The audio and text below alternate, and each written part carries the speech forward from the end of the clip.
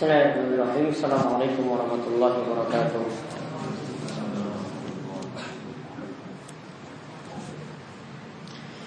Innal hamdalillah nahmaduhu wa nasta'inuhu wa nastaghfiruh wa na'udzu billahi min shururi anfusina wa min sayyiati a'malina.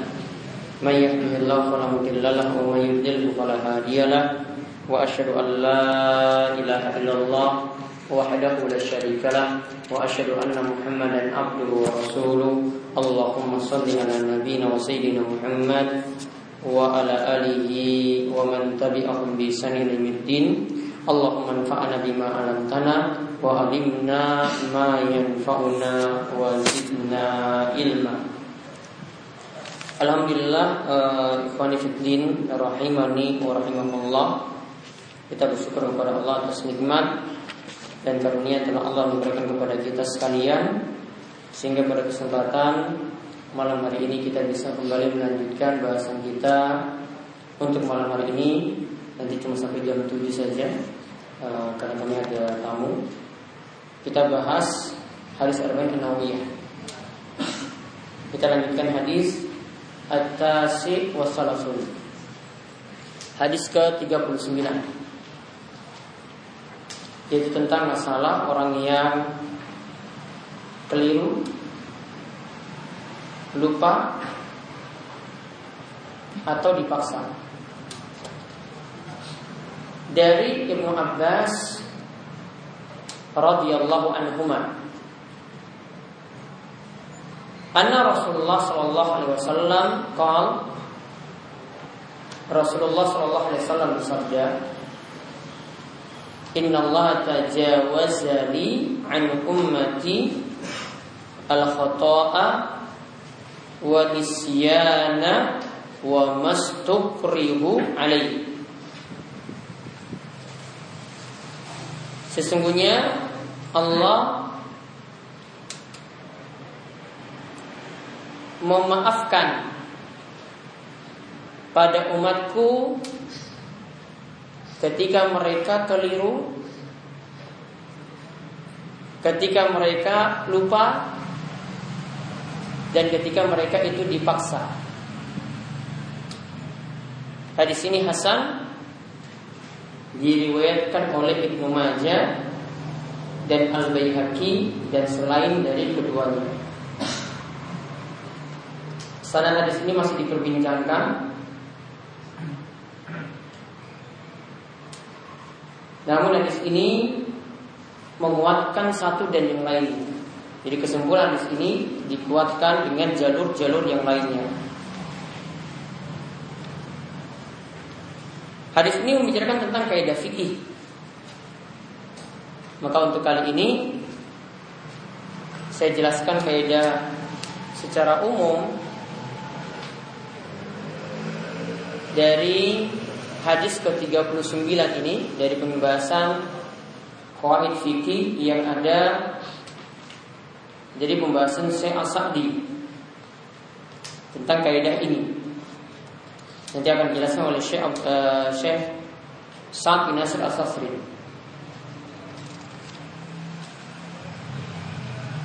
Jadi kaidahnya bunyinya seperti ini. Kaidah dibangun dari hadis tadi, wal khata'u wal ikrah wal nisyanu asqatahu ma'buduna rahman, lakin mal itlaf yathbutul badal wa yantafi at-ta'simu anhu waz-zalal. Yang namanya orang yang keliru, dipaksa, atau dalam keadaan lupa, maka jadi gugurlah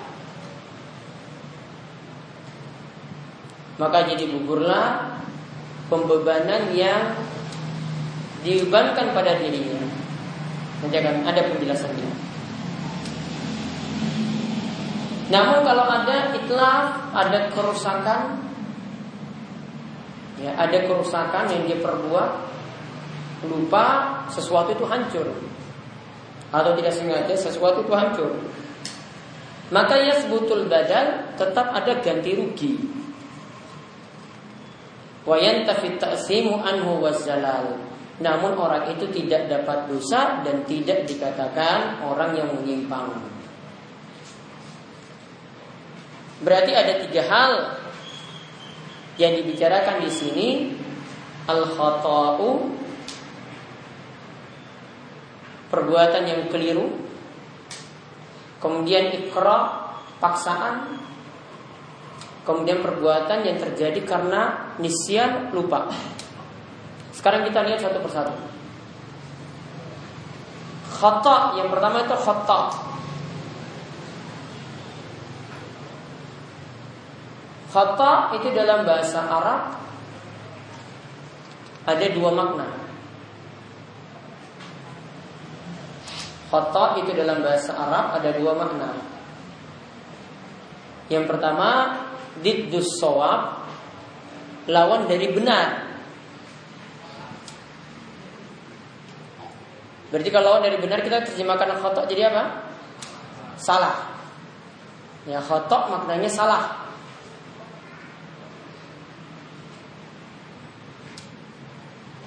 Seperti perkataan saudara-saudara Yusuf,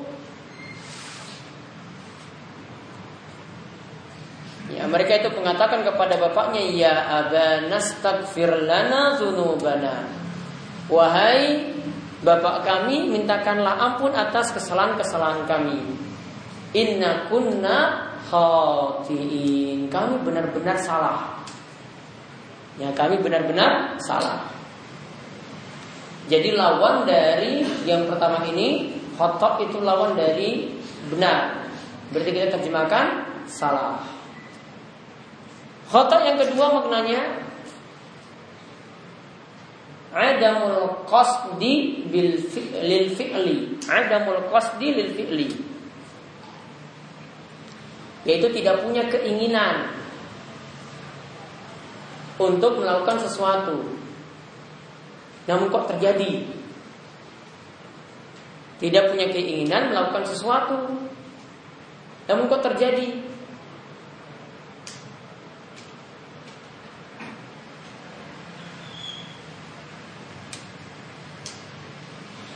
Yang kita bahas dalam hadis ini cenderung pada yang pertama apa yang kedua? Ya, cenderung pada yang pertama atau yang kedua? Yang dimaafkan yang mana? Yang kedua. Dia tidak punya niatan untuk berbuat, namun terjadi. Ya, dia tidak punya niatan untuk berbuat, namun terjadi ketika itu. Ini yang dimaafkan. Sedangkan yang pertama tadi sudah tahu itu salah, namun dilakukan. Jadi bahasan hadis kita di sini ini pada pengertian yang kedua untuk khata', yaitu sesuatu yang tidak diniatkan namun akhirnya itu terjadi. Pengertian inilah yang maksud nanti dalam firman Allah surat Al-Baqarah 286, Rabbana la tu'akhizna in nasina aw akhtana. Ya Allah, janganlah siksa kami karena kami itu lupa atau karena kami itu keliru. Juga hadis tadi mendukung hal ini. Intinya, kalau orang itu berbuat sesuatu yang tidak jadi niatan dia, kok terjadi, gak sengaja bunuh orang. Jadi perbuatan ini kita katakan tidak sengaja. Tidak sengaja bunuh orang, keliru. Dia tidak ada niatan sama sekali, namun orang itu akhirnya mati, maka dia tidak kena dosa. Namun di sini apakah dalam perbuatan yang khata' seperti ini ada ganti rugi ataukah tidak? Ini yang kita bahas. Para ulama bagi perbuatan khata'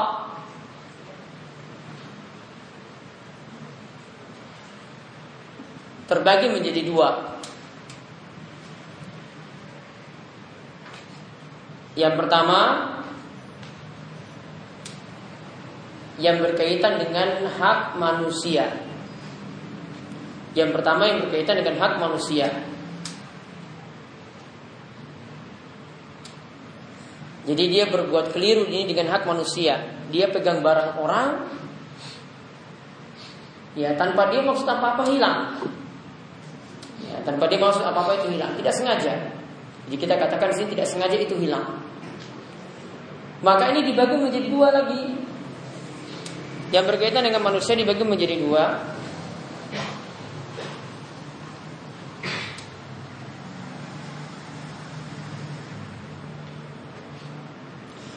Yang pertama, perbuatan tersebut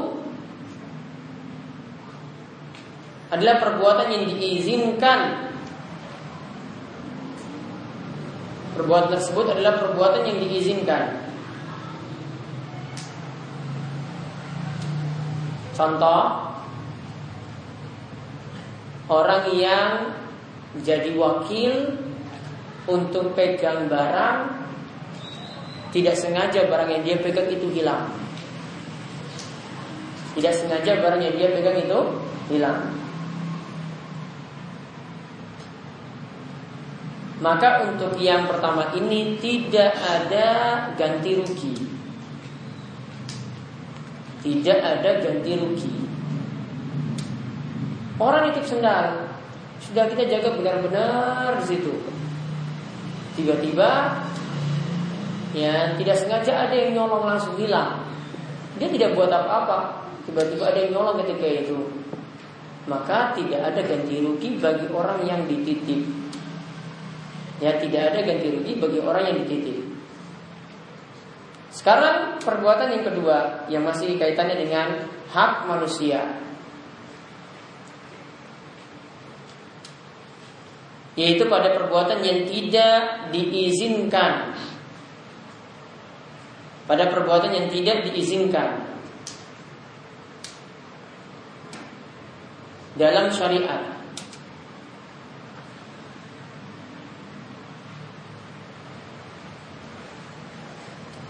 Contoh, kemarin kita bahas dalam kasus kriminal jinayat, orang yang mati ghairul amdi, tidak sengaja. Pembunuhnya hukumannya apa kalau dia bunuh tidak sengaja? Kena hukuman mati atau tidak? Ganti rugi ada atau tidak? Apa ganti ruginya? Dia, ya tak? Ganti ruginya itu di dia. Maka contohnya orang yang membunuh orang lain tidak sengaja. Orang yang membunuh orang lain tidak sengaja. Perbuatan membunuh diizinkan enggak dalam syariat? Diizinkan atau tidak? Tidak. Namun dia lakukan tidak sengaja. Tetap ada ganti rugi yaitu diyat. Tetap ada ganti rugi yaitu diyat. Jadi walaupun dia tidak sengaja tetap ada ganti rugi. Ya, tetap ada ganti rugi dari orang yang tidak sengaja tadi. Nah, itu yang berkaitan dengan hak manusia. Itu perbuatan yang tidak sengaja. Jadi khata' di sini kita bahas sesuatu yang tidak sengaja. Ini kaitannya dengan hak manusia. Ada sesuatu yang diizinkan. Diizinkan dalam syariat. Tadi nitip barang, jadi wakil, kemudian tidak sengaja hilang, maka tidak ada ganti rugi. Ya, tidak sengaja hilang maka tidak ada ganti rugi. Namun kalau ada sesuatu yang tidak diizinkan dalam syariat, kemudian tidak sengaja itu dilakukan, maka tetap ada ganti rugi. Contohnya tadi apa? Bunuh orang tidak sengaja, ghairul amdi, tidak sengaja, atau khata'an, tidak sengaja, maka tetap ada diyat. Kemudian yang kedua berkaitan dengan hak Allah. Berkaitan dengan hak Allah.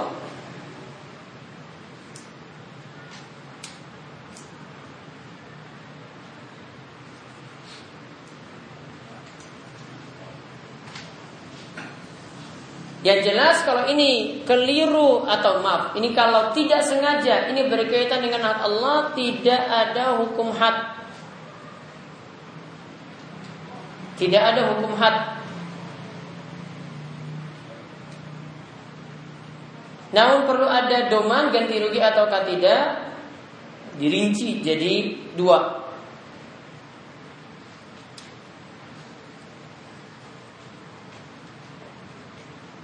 Dirinci jadi dua.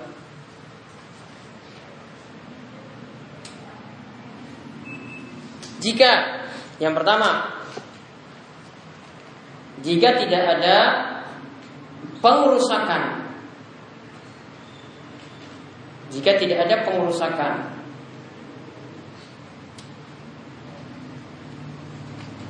maka tidak ada kafaroh dan tidak ada ganti rugi.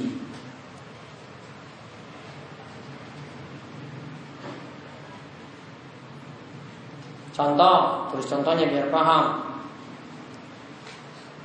Orang yang sedang ihram saat umrah, orang yang sedang ihram saat umrah dilarang untuk menutup kepala. Dilarang untuk menutup kepala. Namun ketika dia ihram, dia tidak sengaja tutup kepalanya. Ya, main-main misalnya, pakai ada teman-temannya pakai pecis, langsung diambil pecis, sini saya lihat. Ini tidak sengaja dicopot lagi. Ada pengerusakan atau tidak pada kepalanya? Kepalanya rusak atau tidak? Tidak. Maka tidak ada kafaroh. Tidak ada kafaroh. Alias tidak ada dam.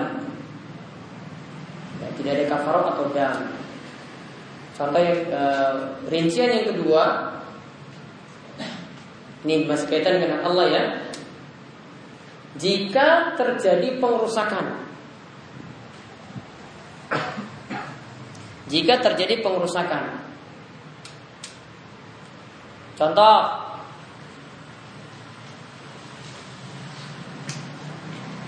orang yang ihram tidak boleh cukur rambut atau tidak boleh potong rambut dan potong kuku. Orang yang berihram tidak boleh potong rambut dan potong kuku. Namun tidak sengaja kukunya itu terpotong atau rambutnya itu terpotong.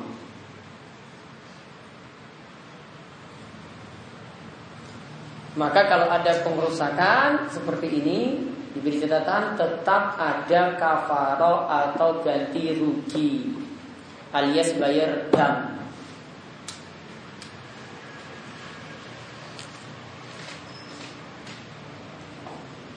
Ya, alias bayar dam. Karena ada pengerusakan, kukunya terpotong, ya. Rambut kepalanya dipotong juga. Dia main-main rambut sambil main dengan gunting misalnya, terpotong. Ada dam, ada pengerusakan. Namun kalau kepala ditutup, kan kepalanya tidak rusak apa-apa. Cuma tidak sengaja saya ditutup, maka tidak ada. Nah, itu yang pertama tentang perbuatan yang disebut khata'. Memang ada dua pengertian. Yang pertama itu keliru atau salah, atau kita sebut dengan salah. Yang kedua perbuatan yang tidak sengaja. Yang bahasan kita di sini apa? Tidak sengaja. Artinya tidak dengan niatan kita. Sekarang yang kedua, dipaksa, ikrah atau dipaksa.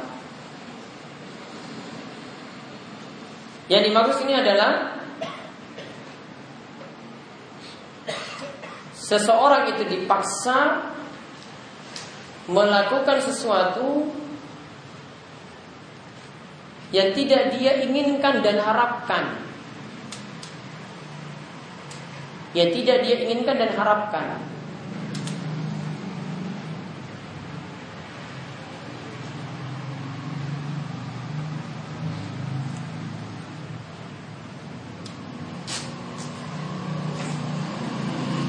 Dan dipaksa ini ada 4 syarat. Disebut dipaksa ada 4 syarat.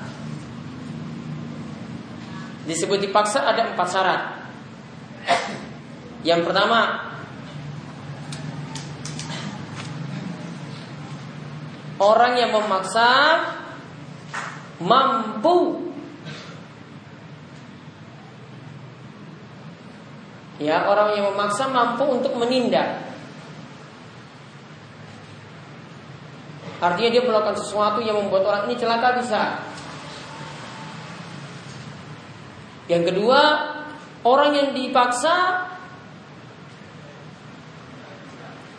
tidak bisa menghalangi atau mencegahnya. Orang yang dipaksa tidak bisa menghalangi atau mencegahnya. Ketika ditodong pisau misalnya, dia tidak bisa berbuat apa-apa. Orang lemah, wanita misalnya. Kemudian yang ketiga,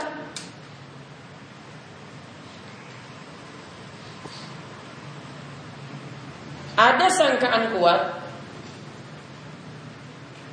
dari orang yang dipaksa,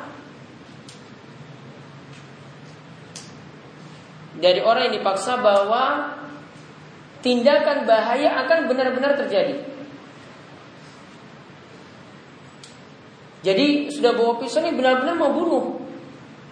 Beda kalau dia pakai pistol mainan misalnya. Ini jelas tidak dipaksa. Namun ini sudah benar, ini senjata benaran yang dia bawa ketika itu. Maka sangkaan besar ini pasti mati. Maka itu namanya dipaksa. Kemudian yang keempat, paksaannya itu berakibat jelek untuk saat ini, bukan sesuatu yang tertunda nanti.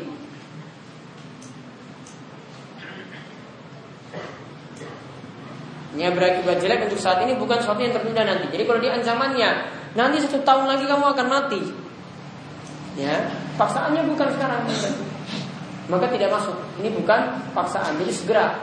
Jadi ditodong pisau, ya serahkan uang yang ada dalam dompet semuanya. Saat ini juga mau diancam mati. Nah itu baru namanya paksaan. Namun kalau bilang, ya kamu akan saya bunuh nanti, ini 1 tahun lagi, serahkan uangmu sekarang. Ini bukan paksaan. 1 tahun lagi mau diancam, baru minta uangnya sekarang. Enggak usah dikasih, enggak. Nanti tunggu tahun depan aja baru saya kasih. Nah itu syarat paksaan seperti tadi. Maka berarti kalau tidak ada ancaman apa-apa bukan dipaksa. Jadi bedakan mana disebut dipaksa ataukah tidak.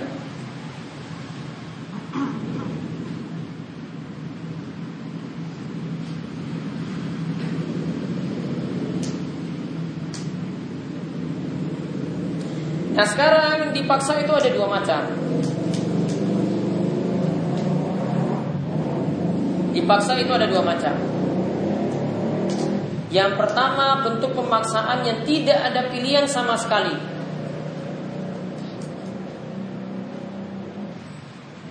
Ya, bentuk paksaan yang tidak ada pilihan sama sekali. Ya, bentuk paksaan yang tidak ada pilihan sama sekali.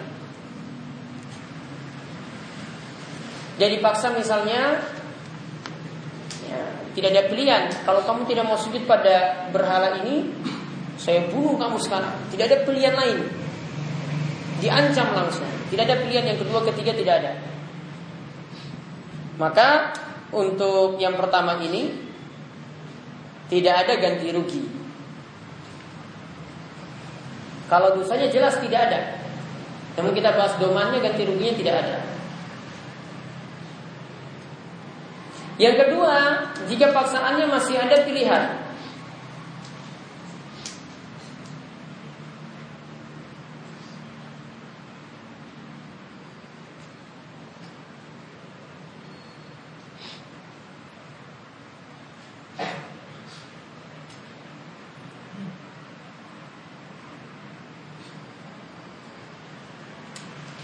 Ya, jika masih ada pilihan, misalnya ancamannya dibunuh, atau diberi pilihan lagi, atau potong tangan, atau dipenjara, atau dipukul. Ada beberapa pilihan.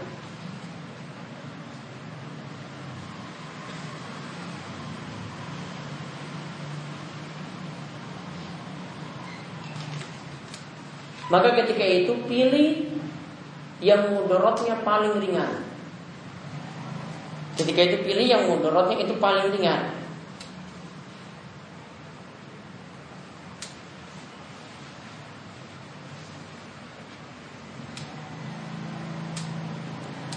Misalnya diancam, ayo kamu masuk dalam rumah itu, nyolong barang yang ada, kalau enggak kamu dibunuh.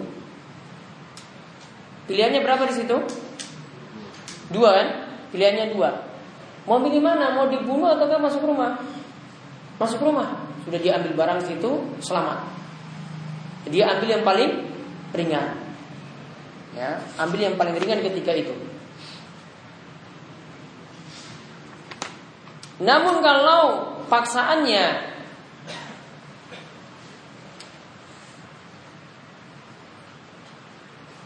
contohnya, ini contohnya masih contoh, bunuhlah si fulan, kalau enggak aku akan membunuhmu. Bunuhlah si fulan, kalau enggak kami akan membunuhmu.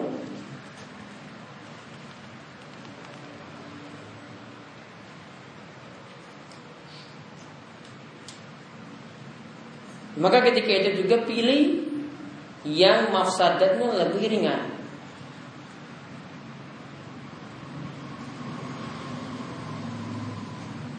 Ketika itu pilih apa berarti? Bunuh orang, kalau enggak kamu yang mati. Mana yang paling ringan di situ?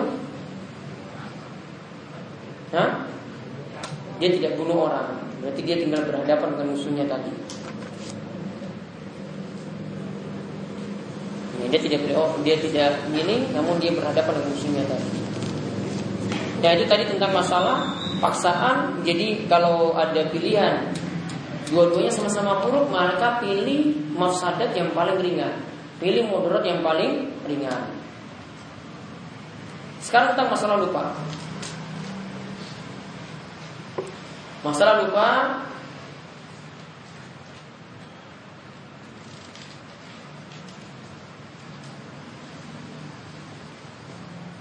lupa yang dimaksud adalah lalai.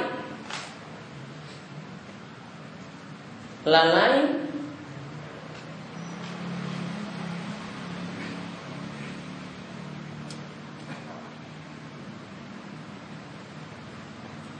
atau tidak ingat untuk melakukan sesuatu.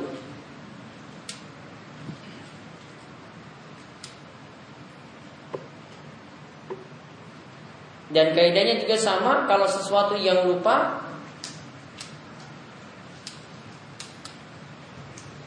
tidak dikenakan dosa.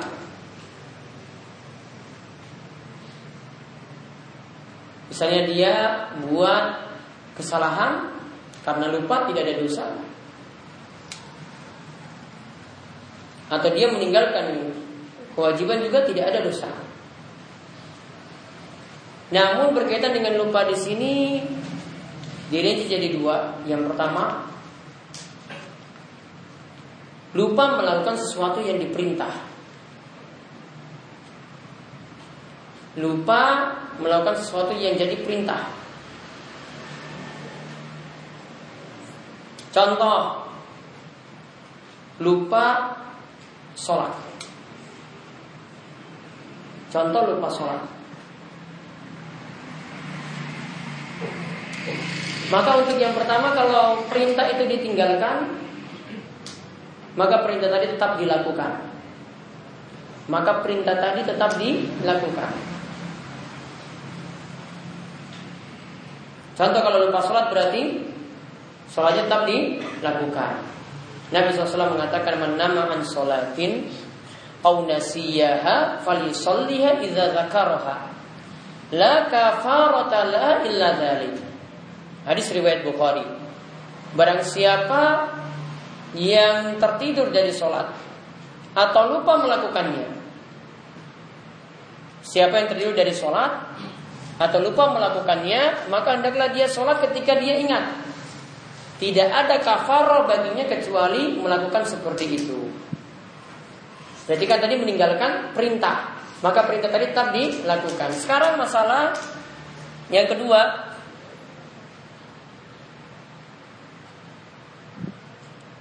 lupa ketika melakukan larangan. Lupa ketika melakukan larangan.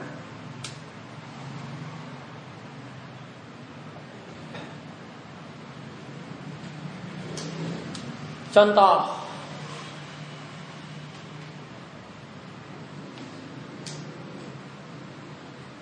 makan di saat puasa dalam keadaan lupa. Makan di saat puasa dalam keadaan lupa. Perlu qada atau tidak? Ada qada atau tidak? Tidak ada.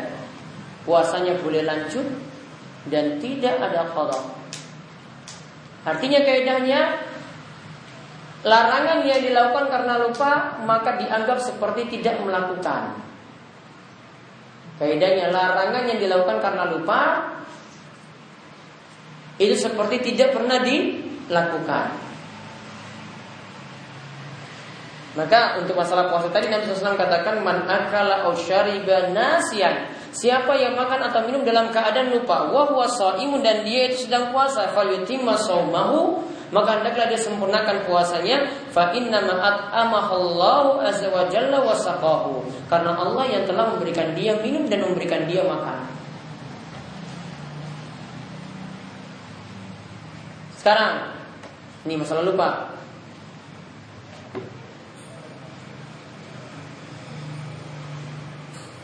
Sholat, ini kasus sholat dalam keadaan pakaian najis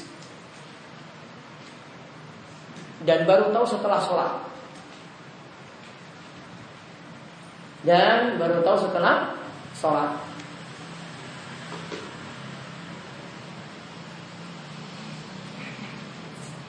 Sholatnya perlu diulang atau tidak?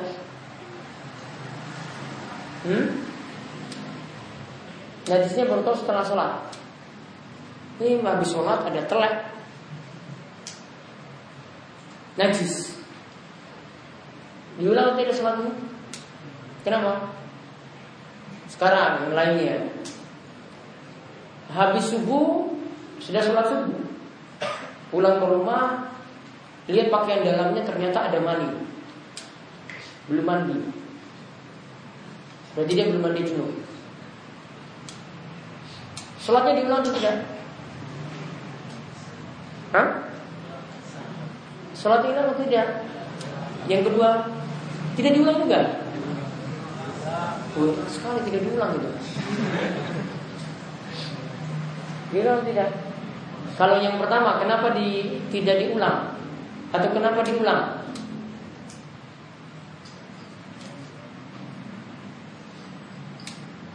Saya bisa jawab.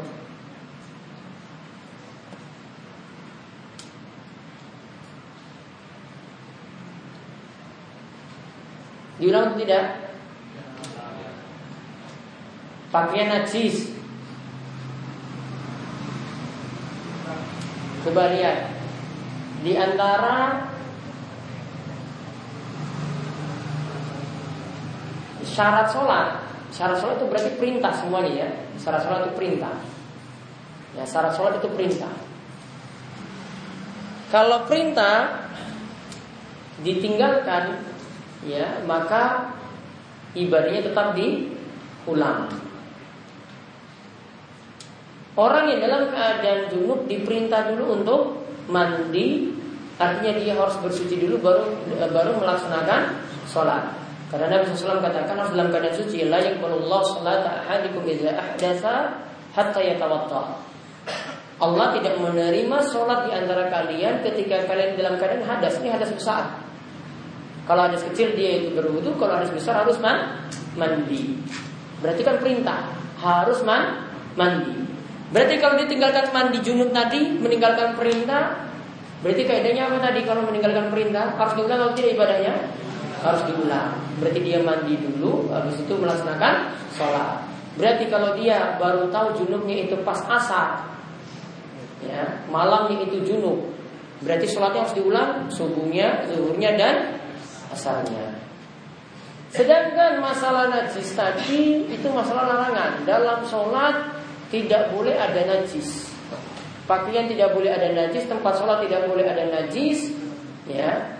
Kemudian pakaian badan kita juga tidak boleh ada najis. Maka kalau itu ditemukan dalam sholat, setelahnya baru tahu, maka seperti keadaan Nabi SAW yang ketika sholat beliau lihat diberitahu oleh Jibril ada najis yang ada di terompahmu. Kemudian Nabi SAW itu lepaskan terompahnya. Akhirnya sahabat yang di belakang itu pada ikut untuk lepaskan terompah. Nabi SAW tetap lanjutkan sholat, tidak ulangi sholat dari awal. Karena apa? Beliau melakukan larangan, yaitu pakai sesuatu yang najis, namun itu lakukan karena lupa. Maka yang tadi tidak diulangi sholatnya, sesuatu yang berbeda.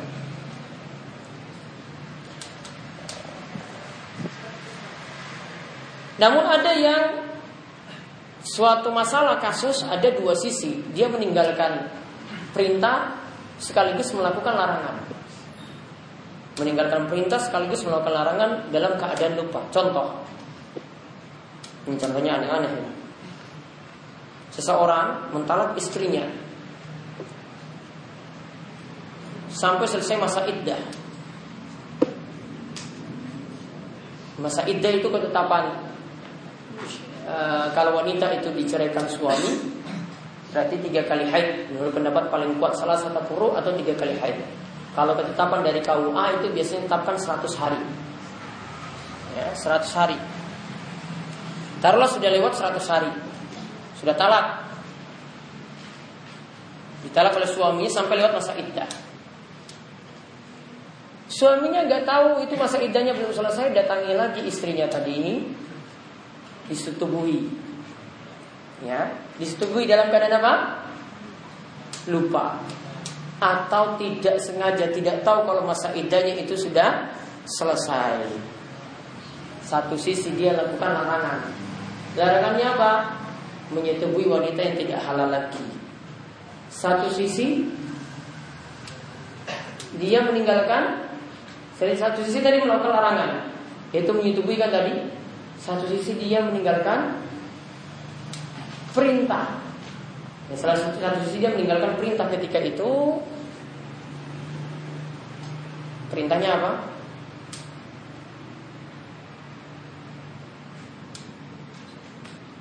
Itu kalau menyetubui, ya. Kalau meninggalkan perintah, yaitu istrinya tidak boleh lagi disetubui. Jadi ada dua sisi lah kata para ulama di situ. Maka untuk masalah ini ada perbedaan para ulama dalam menanggapi hal tadi. Intinya kalau kaidah tadi itu patut diingat, dua hal yang harus dibedakan ketika lupa dalam keadaan meninggalkan perintah, dan yang kedua dalam melakukan larangan. Ya, posisinya nanti berbeda ketika ingin menjawab dua kasus tersebut. Wallahu a'lam bishawab. Itu yang kita bahas kaidah-kaidah fikih yang berkenaan dengan hadis 39 tadi. Sebenarnya masih banyak contoh-contoh dari Ibnu Rajab Al-Hambali, namun tidak tertata yang dia contohkan. Ya, dan kaidahnya tidak seperti kaidah disampaikan oleh Sesat As-Sasri tadi. Ada yang ingin tanyakan? Sampai Isya ya mungkin. Kalau lupanya itu, kalau ada larangan istihza, dia lupa karena larangan. Dia lupa ada larangan istihza. Dia tahu atau tidak istihza itu? Tahu tapi lupa. Tahu tapi lupa. Ya sudah dimaafkan. Ya. Enggak sengaja merusakkan barang. Barangnya itu barang apa? Barangnya khamr, alat musik. Kalau alat musik kemarin pernah saya singgung di penjelasan Kifayatul Akhyar. Kalau temukan alat musik kemarin apa? Kalau ada yang hancurkan nggak ada ganti rugi. Ya, ada yang hancurkan alat musik tadi nggak ada ganti rugi. Misalnya dilihat teman kosnya punya gitar gitu, dia langsung hancurkan, maaf itu nggak ada ganti rugi kalau kita ini. Ya, yang saya tidak sarankan untuk hancurkan, bilang baik-baik. Intinya tidak ada ganti rugi untuk itu. Kemarin saya singgung ketika bahas saat membahas masalah hukum-hukum had dan hukum jinayah. Ada perkataan dari penulis Kifayatul Akhyar, tidak adanya ganti rugi di situ. Kalau sama juga dengan khamar. Ada lagi. Jadi kalau sesuatu yang haram dihancurkan tidak ada. Jadi ada ganti rugi. Yang lainnya?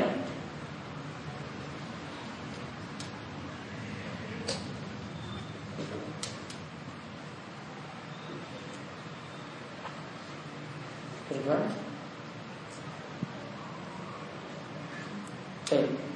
Itu yang bisa kami sampaikan. Masih belum sampai 6 menit. Ya, itu yang bisa kami sampaikan untuk kesempatan kali ini, mudah-mudahan bermanfaat. Dan kami cukupkan sekian. Subhanakallahumma bihamdika asyhadu an la ilaha illa anta astaghfiruka wa atubu ilaik. Assalamualaikum warahmatullahi wabarakatuh.